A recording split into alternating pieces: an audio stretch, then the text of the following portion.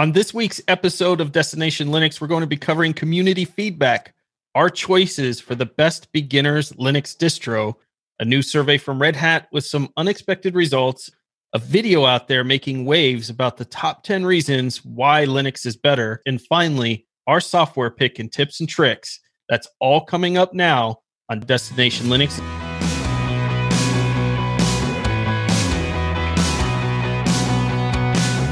Welcome to episode 163 of Destination Linux. This is a podcast about sharing our passion for Linux and open source.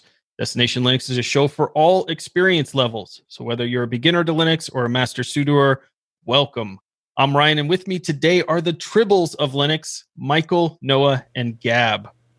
So we're thrilled to invite you back, Gab, from the popular Tech Pills YouTube channel.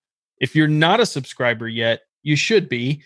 Gab's channel focuses on technology, nice mix of hardware and software reviews, tons of information that you have over there. Plus, you're doing live community chats as well. So Gab has hung out with us back on episode 92, and it's so great to have you back for 163. So want to find out, Gab, what have you been up to in between episodes 92 and today? We need the full history. No, I'm kidding. What have you been up to lately? Thanks, Ryan, and thank you all guys for having me here. So, what have I been up to? Do you really seriously want me to go from episode 92? I mean, you could choose whatever you want to talk about. You could do the whole thing if you want, but you could just do whatever you want. I don't want to take the whole show. There's no requirement. So, well, apart from like university finals at the end of January, I've been working on some Linux apps recently, and so I'm still working on my RSS reader called Feeds. If you want to check it out, it's on GitLab and GNOME GitLab. It's actually gfeeds.gabmus.org. So I'm mostly doing bug fixes there, and now I've also started working on a new app called What IP, and it's a simple app to get some network information like your local IP address as well as your public one, your open ports, and the devices on your LAN. It's just one of those like little utility apps that you would typically find like on the more popular platforms or your Android phones and all this sorts of stuff. So just something I felt like working on. The idea actually came from the wider GNOME community. So thanks to everyone that put these ideas together for me to pick up. Very nice. So you're working on a lot of programs now. What's the RSS feed going to, what's it produce? What would it be used for? Well, it's just an RSS reader. So you add your favorite news websites and you read news. And the highlights on that on the app are you have a reader mode so that you can just have a more consistent reading experience on whatever website you're visiting.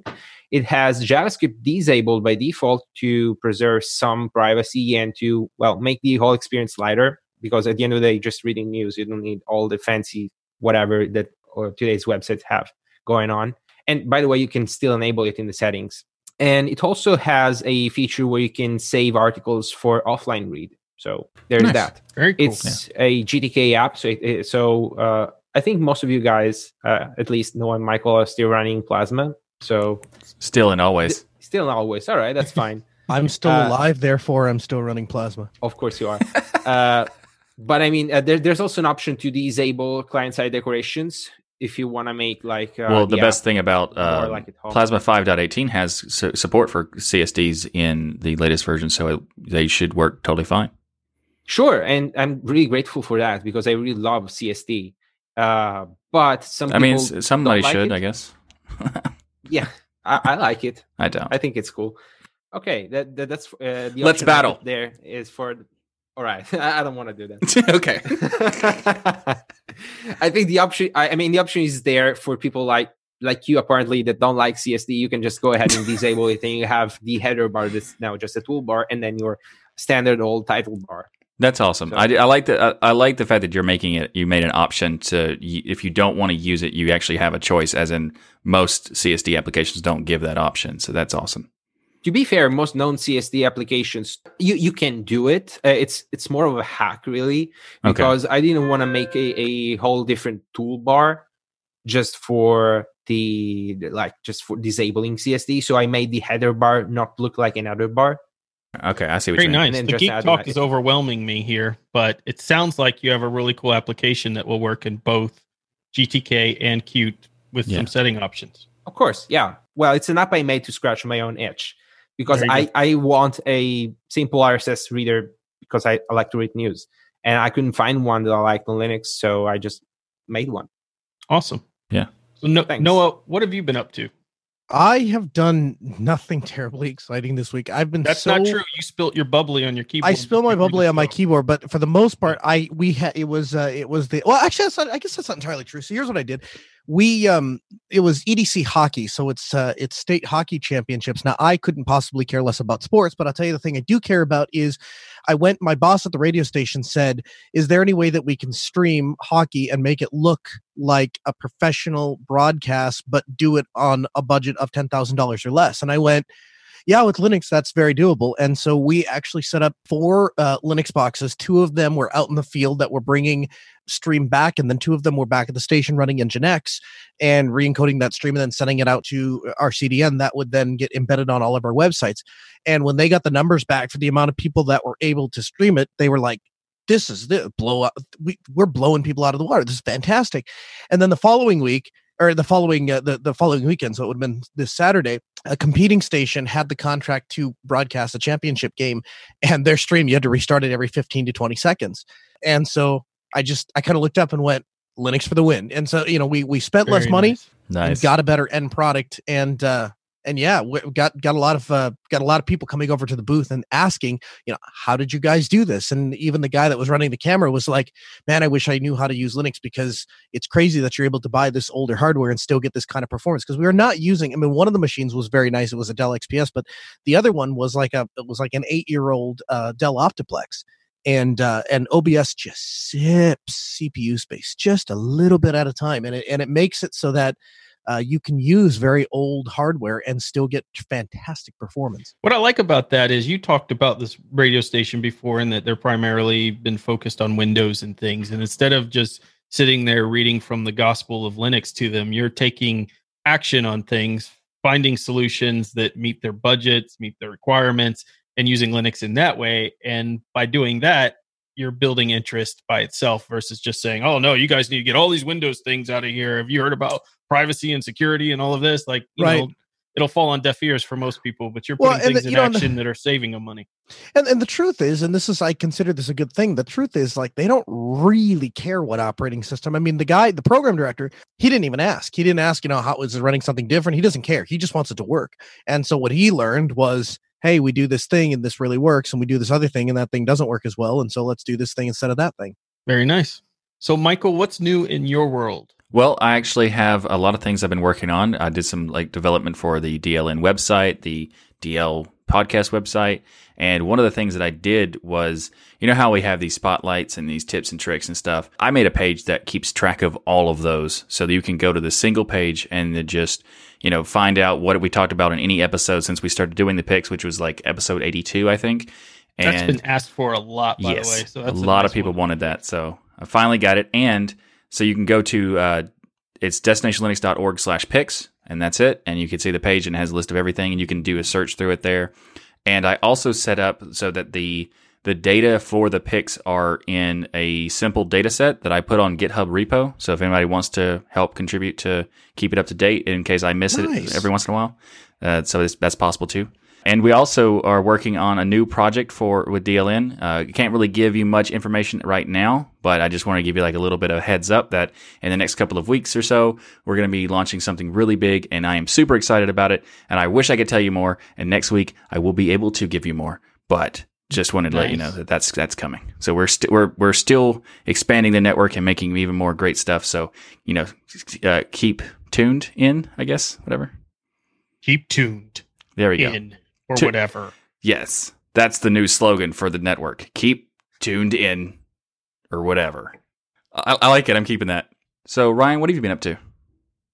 So we had a really fun event yesterday that Michael and I decided on a phone call. We're talking about the network and some things we're launching that Michael just teased there. And I was like, hey, you know what we should do? We should have we should set up a YouTube time where we just chat with our patrons. We have our patrons all join in, and we chat with them about any Linux topics or things that they want. And it could be patrons of anybody involved in the network. So if you're a patron of Tux Digital, you're a patron of Destination Linux, you're a patron of DOS Geek, doesn't matter. If you're a patron of one of the shows here, Linux for Everyone, then you can come join in and join the discussion. And this conversation ended at like midnight when we kicked off the idea. And then by noon, I was like, Michael, well, at midnight, I was like, Michael, we should just do it tomorrow, just to do it and get it done. And Michael's one of those people who likes to be prepared and take his time and really spend time making graphics. And like to have marketing and everything set up. Let's just do it. And it turned out fine. It worked out fantastic. Actually. Whoa. Let's be more clear about what it is, because you I am like that typically. But yes. We were in the conversation and I was like, I'm going to blow your mind right now. That's true. Yeah. And I said, yes, let's go ahead and do it. And I could feel his it was just a phone call, but I could feel that his jaw dropped right then.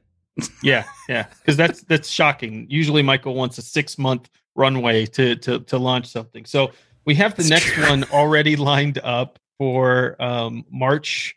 It's going to be March 21st. Yeah. 21st. So if you are a patron of any of the shows that are part of Destination Linux Network, you can join into the Zoom chat. We have it on live for everybody else. So you can watch and chat in the comment section and things while we're live. But it was really fun to just talk with people about their experiences in Linux, what they're up to.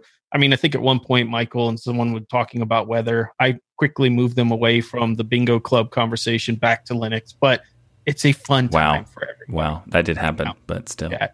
You didn't have to tell people about that. They could watch it if they wanted to, but yeah, of course, put it in the show. Anyway. I love it. So that's really, I think that was one of the fun things that we have this week. Yeah, that was awesome. This episode of Destination Linux and the entire Destination Linux network is sponsored by DigitalOcean. DigitalOcean offers the simplest and most developer-friendly cloud platform. It's optimized to make managing and scaling apps easy, with an intuitive API, multiple storage options, integrated firewalls, load balancers, and so much more. And if you're not somebody who speaks that geeky language, then just know this. You're going to log into DigitalOcean. It's going to have an absolutely beautiful interface that's going to make sense the second you log in. It's going to have pre-configured droplets that you can just click and have things like WordPress sites and things like that already set up for you. And this is one of the primary ways that I was able to quickly learn Linux and check out different things, test out different commands and servers that I wasn't going to keep, because you can build them, these droplets, and then you can just take them away just as fast if you want and build something else different there. It's just an absolute, I mean, it's amazing from a professional platform for people who want to use these services on an ongoing basis, but it's also great as a learning platform as well. You can get all of this plus access to the world-class customer support for as low as $5 per month, or you can use their flexible pricing structure for as low as 0.7 cents per hour. That is darn near free. DigitalOcean has over 2,000 cloud-agnostic tutorials. This is the learning part here. So it doesn't matter if you use DigitalOcean. You probably are still, if you've done anything in the cloud, using some of their tutorials, because that's how nice they are. They just give them to everybody out there to stay up to date with the latest open source software, languages, and frameworks. You can get started on DigitalOcean for 2 months free, and they're going to give you a $100 credit if you go to this website, do.co/DLN. You're going to type in do.co/DLN. It's going to give you 2 months free and $100 credits to play around with and learn. And we want to thank DigitalOcean for sponsoring this episode and the entire Destination Linux network of shows. This week in community feedback, Andrew writes in and says, "Hello, Destination Linux podcasters. I've been running Gentoo for a solid year on my laptop, and I've been listening to your excellent podcast since episode 140-something. In all the talk about open source, I do not recall ever hearing a discussion about where to look at the source code of the different programs and flavors of Linux. That's the whole point of open source, is it not? The ability to look at the source code and modify it if wanted, to inspect it and see how it works. I appreciate the time, and I look forward to future episodes of your most informative and engaging podcast. By the way, I feel that stools do not get the respect they deserve." Did Michael put that in? I did not. Also, I did not. That's why it's so fantastic. I did not. I love Andrew. Okay, I'm just going to believe that. Also, what's the status of Wayland? Thanks, Andrew. So, Gab, I feel like as somebody who develops software for Linux, you have some apps and things out there. This is perfect for you to answer. Well, I have some opinions on it. And of course, Oh, so first of all, I want to thank Andrew for the email, and this is a very interesting question for sure. Nowadays, most of the open source stuff you can find out there is usually hosted on easy to use and access platforms like GitLab or GitHub or what have you. And browsing through these projects is actually very easy. And usually, to find the source code for whatever project you want to look at, you just use your favorite search engine. It will lead you to source code right away. But that's not unfortunately always the case. And in fact, many open source projects, particularly the older ones, including, I think, to an extent, the kernel, are hosted on platforms like Cgit. They are not as easy or intuitive to browse, or even just bare Git repositories without any web front end. So that's not something we are used to. I thought GitHub was invented specifically because Linus Torvalds needed the Git needed a better Git. He created Git, and GitHub was a company based on the idea of Git. But I see. Yeah. So the kernel isn't actually hosted on GitHub, huh? No, it's hosted on the kernel.org website. Oh, exactly. Today I learned. But it's using Git?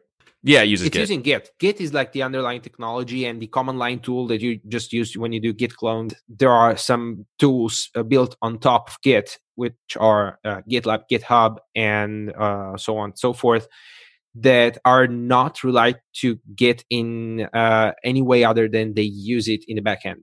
Yeah. But they actually introduce some new concepts that are actually very useful, like forks and pull requests are not native concepts of Git. Pull requests and forks, it's a lot easier, and you can actually contribute right from the browser by using the web editor, and that's very easy to do.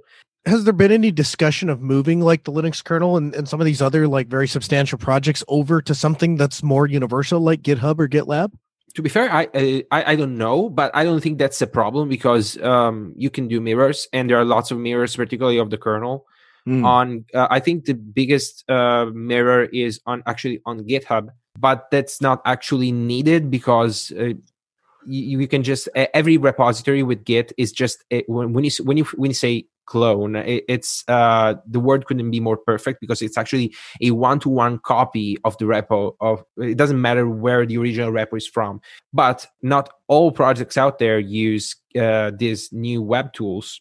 And up until couple of years ago, I think even some big projects like GNOME weren't using any of these modern tools. In fact, they recently moved to GitLab because people wanted an easier way to contribute and to report bugs and to make pull requests, and also other features that are not really inherently related to Git, but that usually they go together very well, like continuous integration. And the GitLab platform that GNOME in particular is using offers those options too. So, well, I mean, I see that Linus Torvalds has a GitHub page, and he has the kernel posted out there. So that may not be his official area, but maybe that Noah is showing some movement towards some of the bigger platforms there. I'm not sure. Well, I just posted some of the in value the is the having a mirror just in case kind of thing. Like it right. I don't think they actually use GitHub to facilitate all of it. They just have it there as well. Just like KDE and GNOME have stuff on, I don't know if GNOME does, but KDE has stuff on GitHub, even though they completely ignore the GitHub version. It's just a mirror copied over to GitHub. And I think that GNOME does the same thing. So like everything is really on GitLab, and they just kind of do a mirror onto GitHub. But I think for your average person who's just out there saying, hey, I heard that this is open source, I'm supposed to be out there and go look at code of things like apps and stuff. For the most part, you're going to find it on GitLab and GitHub. But if you go to the project page, generally their web page, they'll have, I've seen it at the bottom, or they'll have special sections for it. But if you just look through the web page, generally they're going to have a part where they're going to list where they're storing their source code that you can go and take a look at. Now, keep in mind, it's going to be organized like programmer's code. So it's not like you're going to look at it and go, oh yeah, that's the Linux kernel. That makes sense. That's where it boots everything. It's not going to necessarily make sense to you, but you can go out there and play and certainly start learning different patterns and things of the code. We haven't talked about source code typically because it's a very, it's kind of a jumbled answer because there's GitLab, there's GitHub, there's also these other like Git and all this other stuff that exist. So the best way we can say is like if there's a project you're interested in, just go to their website, and if it's an open source project, they will definitely have a link that somewhere to get the source code.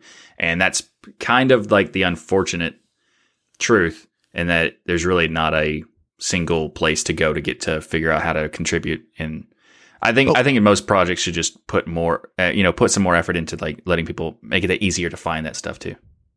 And worst case scenario, if you're ever curious about source code and need something audited, you can send a request to Michael at destinationlinux.network, and he will go through and translate the source code into what we call pseudocode, which is basically human readable code. So you can ask him to translate the kernel, for example, and you'll get back, this is how the kernel boots, this is what happens during this time. He'll break all of that down for you and deliver that as a report. What you'll actually get is just a sentence that says, hey, looks like the Linux kernel to me.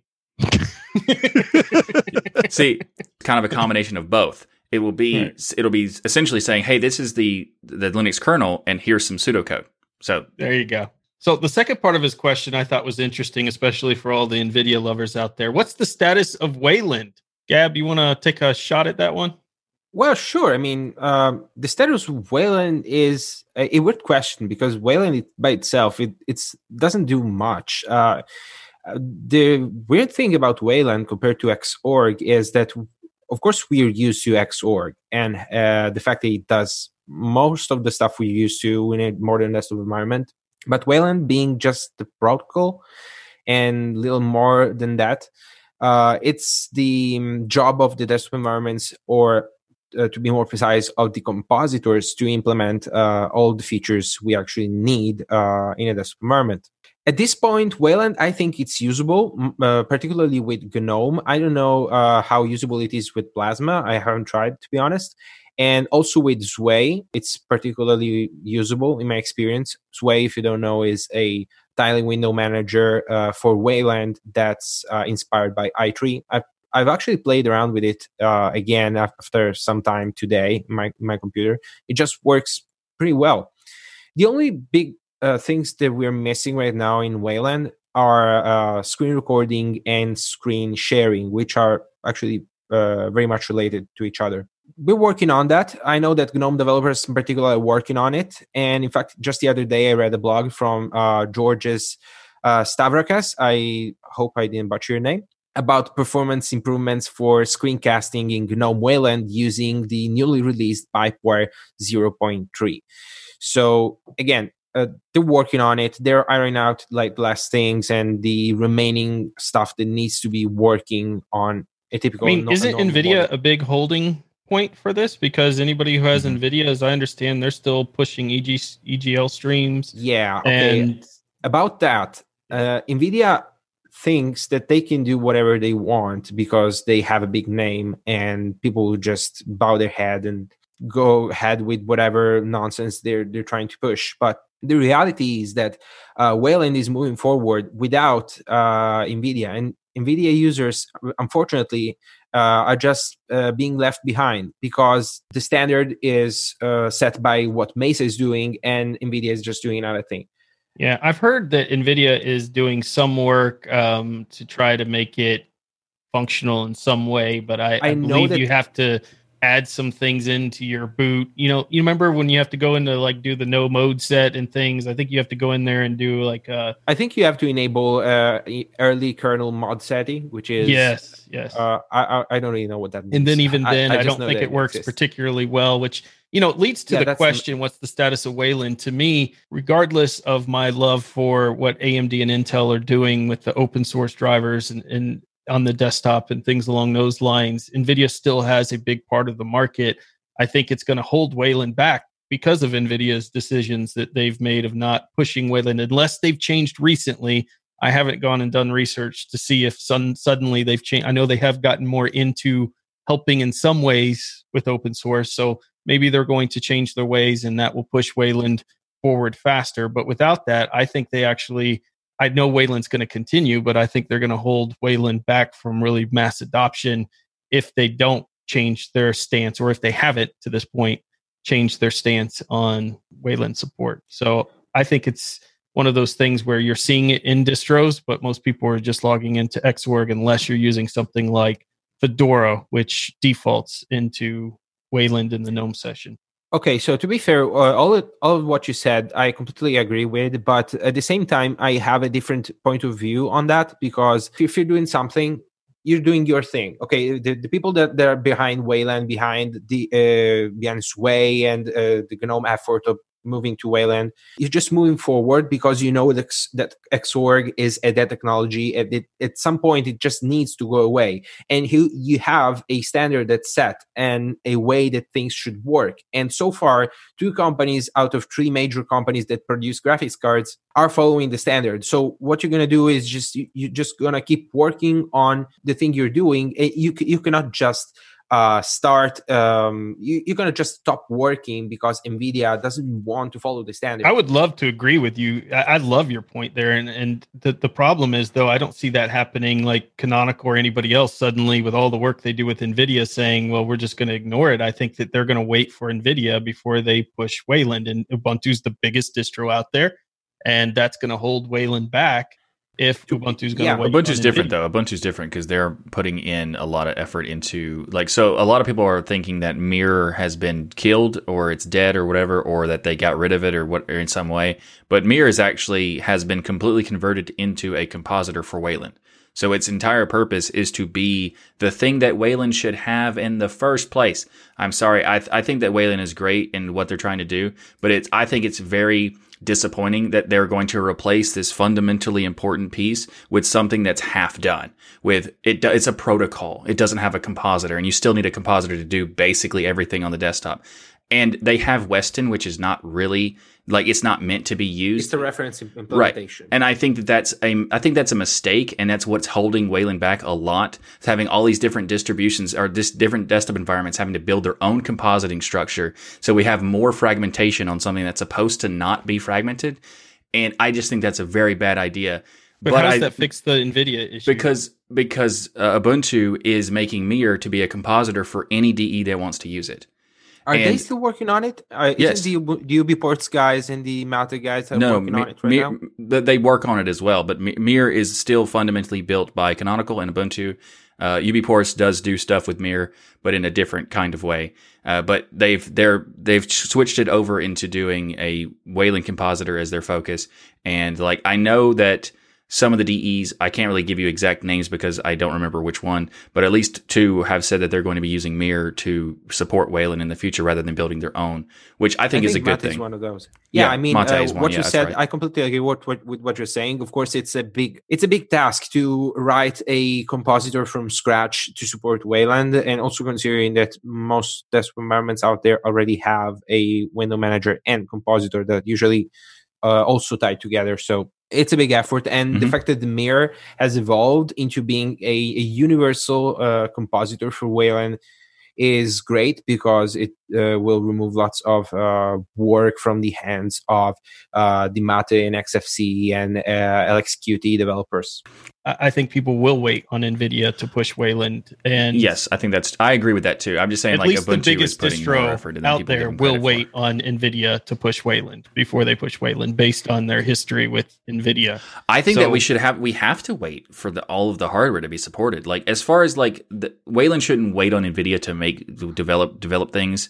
And I do agree with that they should be pushing forward as much as they can. But as far as distros actually implementing it as a default, I think they have to wait on NVIDIA, because if we have people moving over to Linux from Windows or Mac, and then all of a sudden their system doesn't work, or specifically Windows because they have NVIDIA and their system doesn't work anymore, that's a problem. So we should actually have to wait. Does Ubuntu still have the auto detection tool to switch you for? Yeah, I think that's built into GDM, actually. I don't think it's just... I thought that was a pretty cool workaround to get Wayland out there. I think they made it for people. GDM, but yeah. And then if you have NVIDIA and it detects it, it automatically switches you to Xorg just so you can stay compatible. But you see a lot of people have to work around NVIDIA, or had to work around NVIDIA to this point to get Wayland to take off. So to answer the question, still waiting, I guess. That entire thing was the answer to the question. Yeah, I mean, it's something to I think everybody just listen to the whole thing again. Unfortunately, yeah. But it's still a thing where we're really in a wait period. And I think that Wayland is great, but we're still in a situation where we can't say that it's going to be. I don't think it's going to be anytime soon. Well, good news. We'll make NVIDIA easier to install in the next distro release for sure, somehow.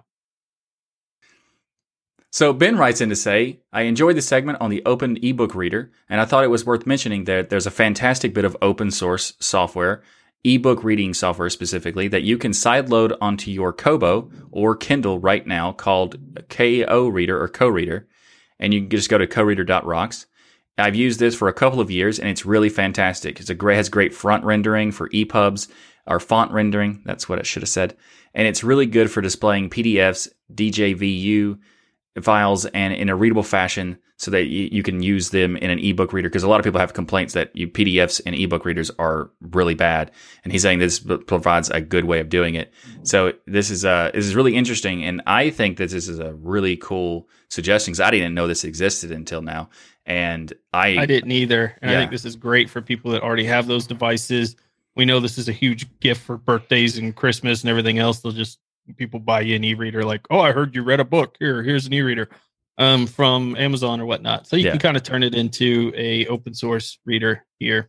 Yeah, that's pretty cool. Yeah, and then the fact that you can use PDFs as well is one of the things. I've actually had people send me messages saying that they tried to buy something from like Humble Bundle or whatever, and it was PDFs, and they were like the worst kind. They were like so disappointed that it was PDFs, and maybe this would help them be able to do it, and that's pretty cool.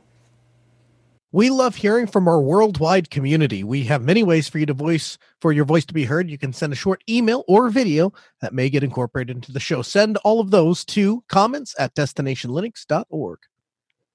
Red Hat this week has discovered what us on Destination Linux have been telling you since episode 1, and that is that open source, this thing that we talk about from time to time, is taking off.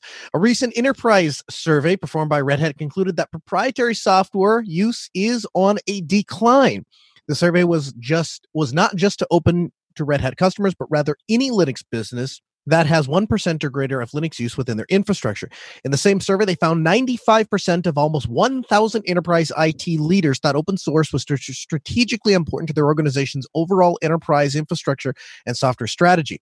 Red Hat's 2019 survey found that 55% of respondents in software was still proprietary. This year, proprietary software fell to 42%. Now, here's the thing. I have spent a lot of time, not only in small business, trying to educate people in small business that this is the next strategy. But the truth is, if you look at larger business, if you go into eBay, IBM, Amazon, all of these companies are using open source software, and that is getting to be more pronounced. And the reason, primarily, it's a cost thing. They are interested in the least amount of vendor lock-in, the maximum amount of flexibility, the least amount of cost to get the software to get the job done. And what they're finding is open source ticks every single one of those boxes every single time. Now, we had the chance to sit down with Deutsche Bank and ask them about, hey, what do you think is going on with open source, and how does that help a company as large as Deutsche Bank succeed? And Tom Gilbert was kind enough to sit down and say, listen, here's the thing.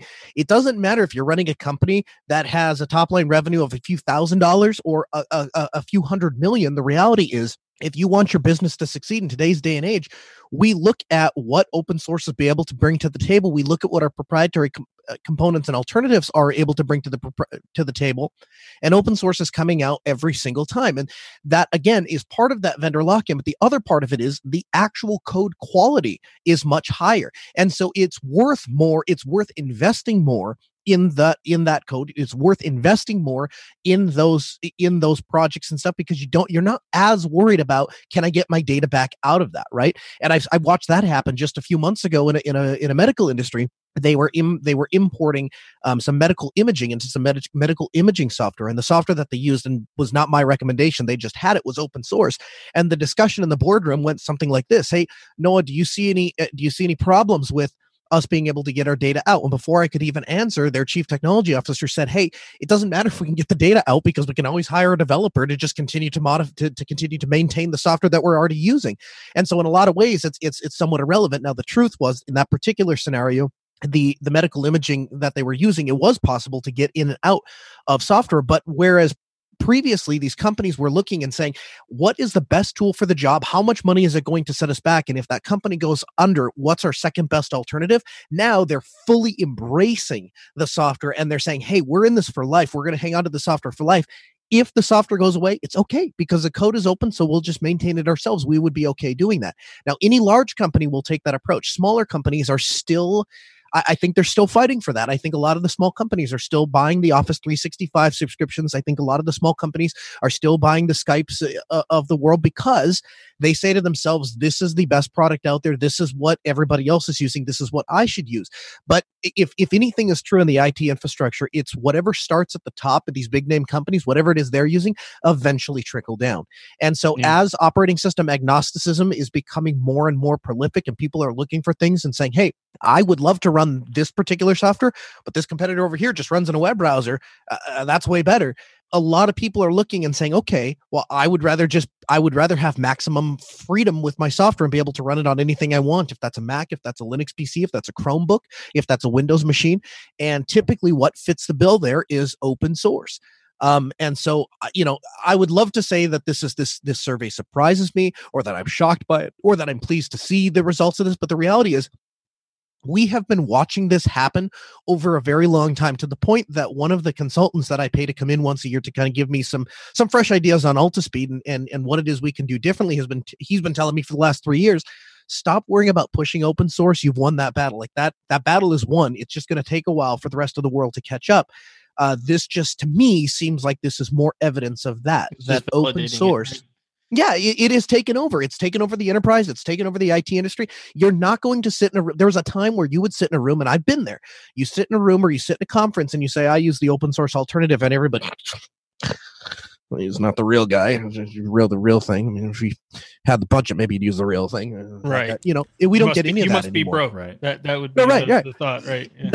None of that. Now, when you can sit in a meeting and say, have we looked at the open source alternative here? Is there an open source alternative? And every IT guy in the room goes, hey, I played with this in my home lab. Hey, I played with that. Hey, Joe played with this. I mean, these are things that you just can't do. And here's how you know this is working, because you look at the reaction from the proprietary alternatives, right? What has Microsoft done in the past 15 years? They have the MSDN program. You can go generate as many licenses as you want. As long as you pay the $900 a year, you can generate as many Windows 10 licenses as you want and spin up a lab. Now, why do you think they did that?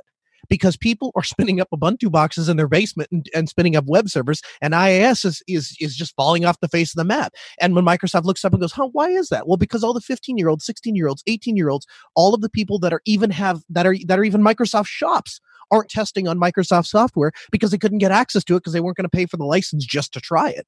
And so Microsoft had to address that, and hence the MSDN program is born. It's just, I think it's too little too late. So I'm thrilled. I am thrilled to see this, but it doesn't surprise me. What's interesting too is they said when you're talking about, and I know you're just giving an example, but it kind of ties back, Gab, about community-based open source software. They also saw in their survey that was rapidly growing as well. Not at the same level as the open source software that was backed by big companies, but certainly on an upward trajectory. So companies, to Noah's point, are not as afraid to say, hey, yes, this is supported by, 2 people or a small group. We're, before they would say there's no way we're going to put anything of any relevance on it. Today, they're more open to that. And probably because they know worst case scenario, they have people on their teams that are doing open source, creating open source stuff, and they could just take it over or support it at least for a small amount of time.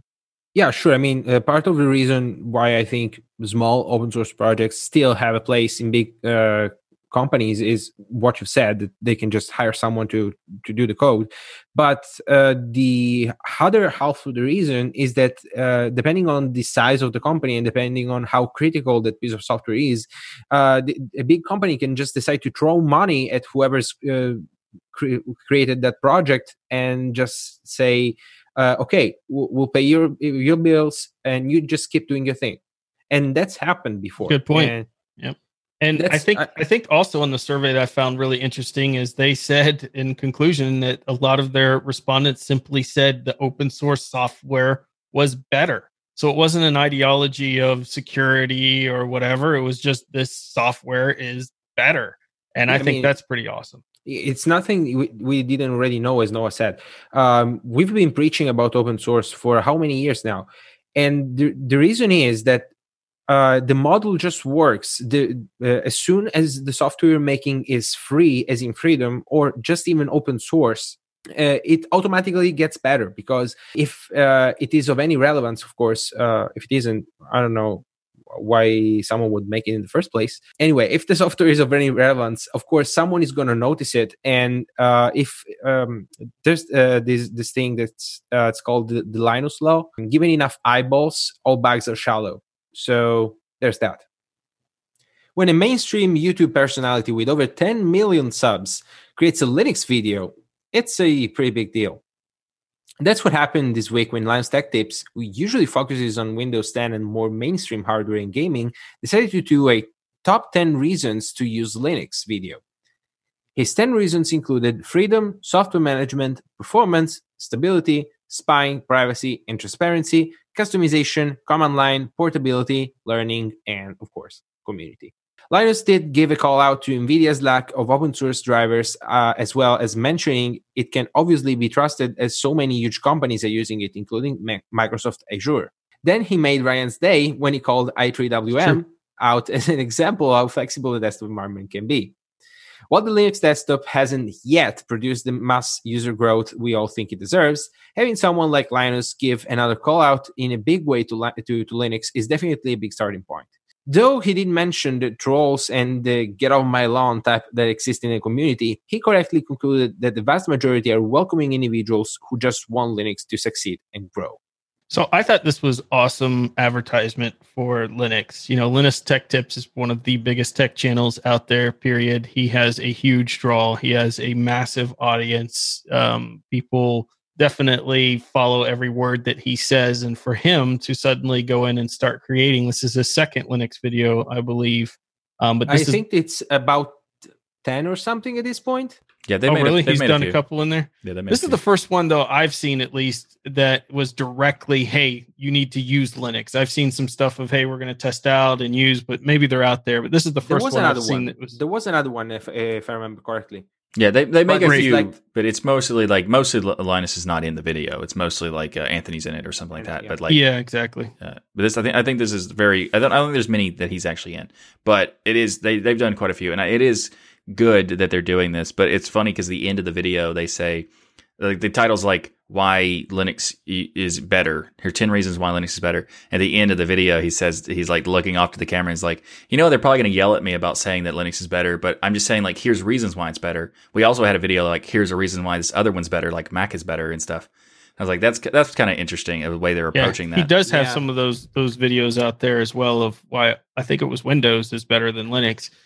He has a video or something along those lines. But I thought, you know, his approach here, and I know he has advisors and folks that utilize it, but some of the things he was calling out were very specific that generally people who've only been in Linux for a period of time start to understand, like NVIDIA's, to be fair, he also desktop open source drivers. He went to Reddit and asked people to give us suggestions about what should be in the video. So that's mostly probably why. Oh, did he? Yeah. Oh, I didn't know that. Okay. But there was a lot of stuff in here that was good, so I'm glad that they did that, because even if they're, because not everybody's gonna be an expert on it, and it does seem, and I think the Anthony guy is pretty, you know, in depth into the space of Linux as well. But there's his way around it. Yeah, so there's definitely, you know, I like the fact that they went to, you know, ask the community about, like, what are your top reasons, so that we could have like a full, you know, approach to this topic rather than just being something that we kind of like casually mention or whatever. So they put a lot of effort in, and it's obvious that they did. So I think that that's great that they did that, and as they gave the attention that Linux deserves on their channel. So I'm happy to see that. And I think that a lot of their reasoning was quite good. I think some of the stuff is good, and also some of it is like double-edged sword sort of stuff, like software management. It's like, we have a fantastic software management, provided that the software that you want uses it and is available. You know, that kind of thing. I don't think it's a double-edged sword in the sense that in an ideal world, and that's the kind of mindset that package managers have been created with, is that everything is open source. So, of course, you have a package manager where packages are built from source. Of course, we don't live in a perfect world, nor an ideal one. So the model itself is, of course, flawed, but with stuff like Flatpak snaps and app images, right now, I think this issue is mostly solved, and we still have the benefits of a central way to manage software. Be it Snap, Flatpak, be your package manager, even AUR is a way to include proprietary software or quote unquote unsupported software third party into your system. That's true. I just like the barrier entry is still there. But I do agree that the universal app formats. Well, he showed fantastic. how annoying it is in Windows in the video to click on and go to all the different websites to get your software and individually download them and all of that. So I think he had some great insight here. He also using i3WM that we didn't talk about that in the beginner's distro desktop environment that we should give everybody. But I'm now changing my answer to i3WM is what everybody should be using, even as a beginner. Of course, sure. The flexibility of their desktop. So he had some good call outs here. It's a great video. I think if nothing else, what you can conclude from this is Linux is now hitting these mainstream media outlets in ways we haven't seen before. It's becoming way more popular. People are talking about it. The news is getting out, not just Linux in the enterprise, not just Linux in the cloud, but Linux as a desktop solution. And I believe at the end, if I recall, he talks about they're going to do a follow-up video on their gaming on Linux. Mm-hmm. So he's going to kind of show, well, how has Linux progressed since the last time they looked at gaming? I'm pretty sure they did the gaming video before Proton existed. So I'm really interested to see what they do with this one, because that changes a ton. But yeah, I think this video is great. That they put the effort in, and it's great that they went so far deep into the topics that they covered, and they gave examples of like what it's compared to Windows and like what's the negatives of Windows, the positives of Linux, and they did it in a way that it's presenting Linux as as the solid the desktop system that it is. So I'm really happy about it, and I also like the fact that they put in the privacy and security aspects as being a very important focus, because that's one of the reasons I think that one of the most valuable benefits of Linux is that it's an operating system in the broad sense of way I'm saying it, but it's an operating system that cares about the users versus the other way of trying to use the users as their own value. And it's like it's more of like you use the system, not the system uses you, that kind of thing. And the user can get as much out of putting something into the operating system, they'll get back out. When I get other people into Linux, I can't count the number of times I've come back to them and then asked for something and said, hey, can you help me out with this problem? Because now you know that thing way better than I do. So you get out of it as much as you give in. Now, how many people can say that about Microsoft Windows? Yeah, exactly. So it's I mean, I'm glad that they made this, and I think it's pretty awesome that they did. Still, I think that the message they're sending is kind of mixed, because in a way it's good that they're showing Linux and that they're giving it some screen time on their channel, which is, as you guys said, has lots of visibility. But at the same time, most of the content they're pushing is with Windows Stand, and hopefully this will change. Maybe at some point they'll like Linux content will reach in the amount of videos that they push, the quantity of videos that they do with Windows. I don't know. I think that there are many things that they can explore as far as content goes for the Linux platform, including home theater PCs, Kodi boxes, home servers running, Jellyfin or Plex or whatever. There's actually lots of content that they can explore, and I just hope that there's going to be more. Yeah, you hope it's not a one-off kind of thing. Yeah. And because up to this point, they've been kind of one-off. Yeah, that's what I'm trying to say. That's true. They do when they do them, they do them very sporadically, and I agree. But I think that I even though that they are doing them sporadically, I still think it's good that they're doing it because they're still giving attention that might not otherwise be available. Like the fact that they have so many subscribers and so many views is good that they're putting a spotlight on it, because those people might not have even heard of it before because they're just Windows fans or something like that. So, well, not fans. I don't know if they are Windows fans, but Windows users. Yeah. So, but anyway, I think it's good. But I do hope that they continue, and I hope they continue to put as much effort into this one, because it definitely shows. And I can't wait to see what the gaming one is. Our software spotlight this week is Grub Customizer.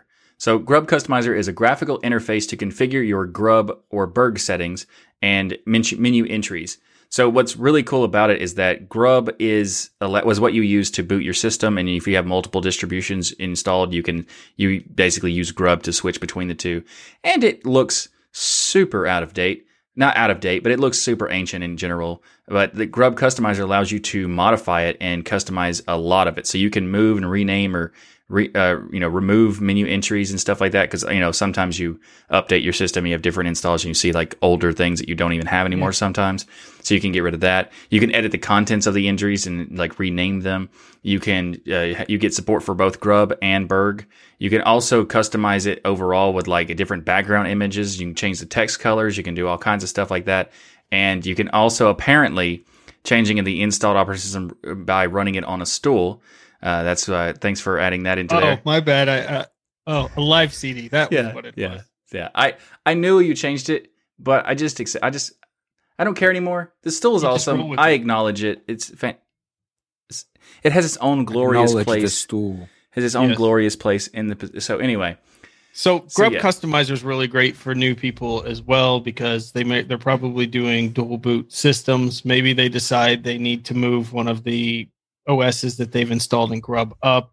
Doing that manually is not really user friendly.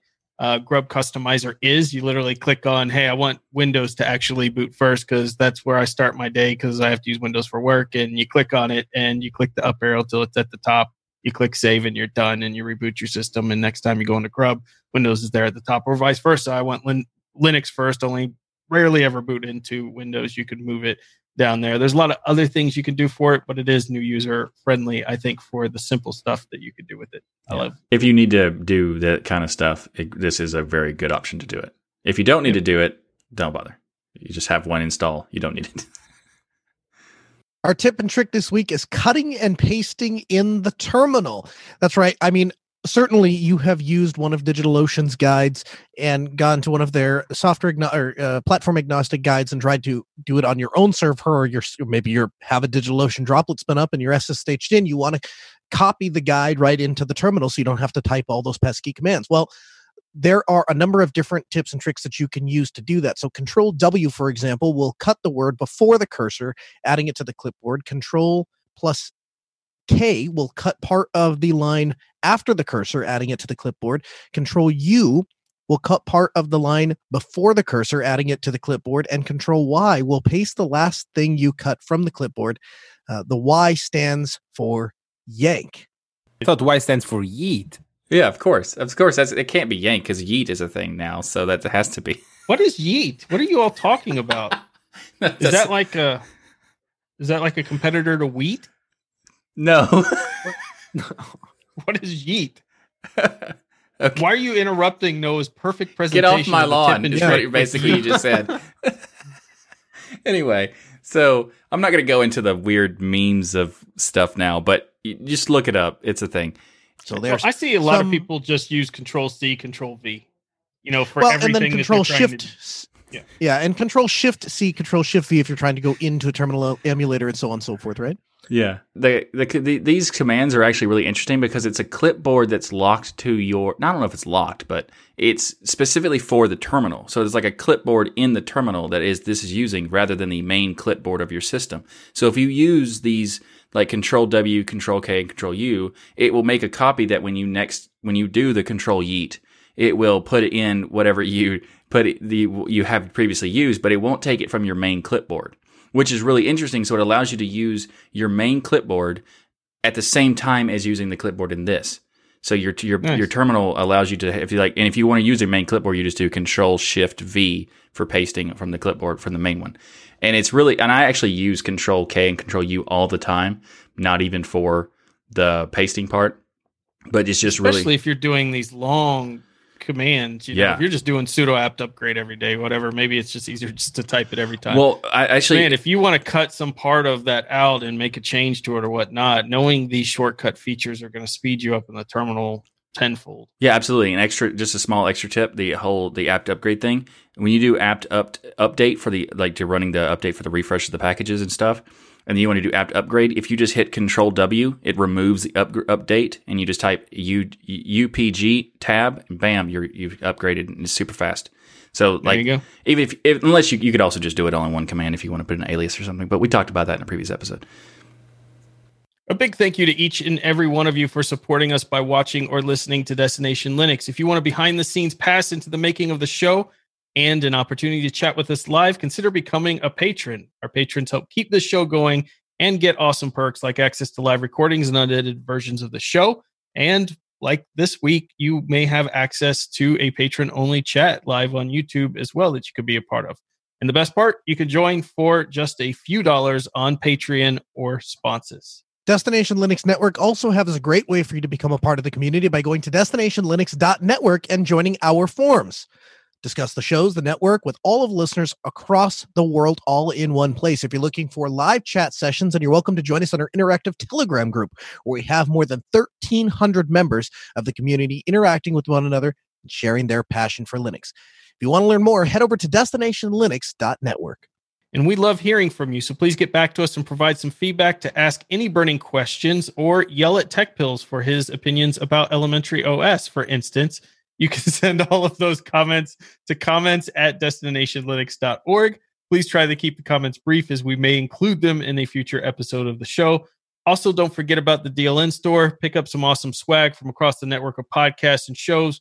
We have limited edition concert t-shirts out there, which have all of the shows that we launched the network with on them, represented on one hoodie, one t-shirt, one coffee cup. How awesome is that? So go and get your DLN t-shirt today. It is a life-changing experience. Some say, allegedly. Yes, some say allegedly often. And if you want more content, the fun doesn't stop here. We also have our own channels you can check out. You can go to, it's still this, really, people? So Ryan can be found on YouTube by going to fillmystool.com, where he'll fills your brains on hardware, software, and all things Linux. We got to change this next time, by the way. I'm going to do it, but still. We're not changing it ever. No, Michael can be found. That's my company's name. Yeet My Tux My Stool. He's adding more stuff. Yeet My Stool. Anyway, so you can find my content at tuxdigital.com, where I do an in-depth weekly Linux news podcast called This Week in Linux, and other Linux-related content. And you can find Noah at linuxstool.com, where he does the Ask Noah show, a weekly talk radio show at 6 p.m. Central on Tuesdays. You can join him, and he'll answer all your Linux and tech questions and stuff, and sometimes business questions if you have them. And Gab can be found... I'll also take stool questions. Yep, sure. And Gab can be found on TechStool's YouTube channel, where he holds live streams with community, and also you can find his latest videos there as well. And to be clear, it's Tech Pills, just so you know. It's No stools included. No stools right now. It could be in the future. You never know. Well, feel free to send me one. It's only $9. Why not? Aren't they sponsoring you yet? No, they don't sponsor. No, I haven't contacted them, and That's I too probably bad. should. Yeah. You definitely should. You're giving free advertisement there. Well, I haven't necessarily talked about that. I just show it. I don't really talk about who made it. But does anybody really want to use a stool because Michael does? Stools are very fantastic. They actually give you. It's called active. If a stool was in my office or in Noah's office, people would go out and buy them and be like, "Oh my gosh, Noah and Ryan uses one of those." But the fact that it's in your office makes it kind of an anti. That's ridiculous. In fact, Noah gave us a story earlier. Unfortunately, it was not a part of this recording, but I might have a copy somewhere. But he mentioned how he was told that active sitting was a very good thing, and he learned that active sitting is used with a stool, and that is important. So if you want Michael, good ergonomics, Michael, Noah. the point, the thing you're missing there is you have to sit on the stool. You can't put it in a corner. Yeah, it's only on the corner during the recordings because I have really rude to stick that stool in the corner. We've never seen you sit on that stool ever. In the entire history of Destination Linux, you'd not sit on the stool. When you think about the negative aspects of consumerism, that stool is a representation of the worst parts of consumerism. You spend Especially money given how much you paid to for it. begin with on something you're not even going to use. That's right. So everybody have a great week, and remember that the journey itself is just as important as the destination. Thanks, everyone. We did it. I like the ending about how Michael just get out of the way. Where's the stool? It's out of the corner finally. He's now using the consumerism comment finally got to him. There we go. Look how comfy he looks now. Yeah. Nice. He looks now, so much Michael, comfier. Now, the question inquiring minds all over the world would like to know, do you consider yourself standing or sitting? I am active sitting. Exactly. It's called Yeet. Active sitting. Noah. It's called Yeet. Yeet. Active sitting yeet. Yes.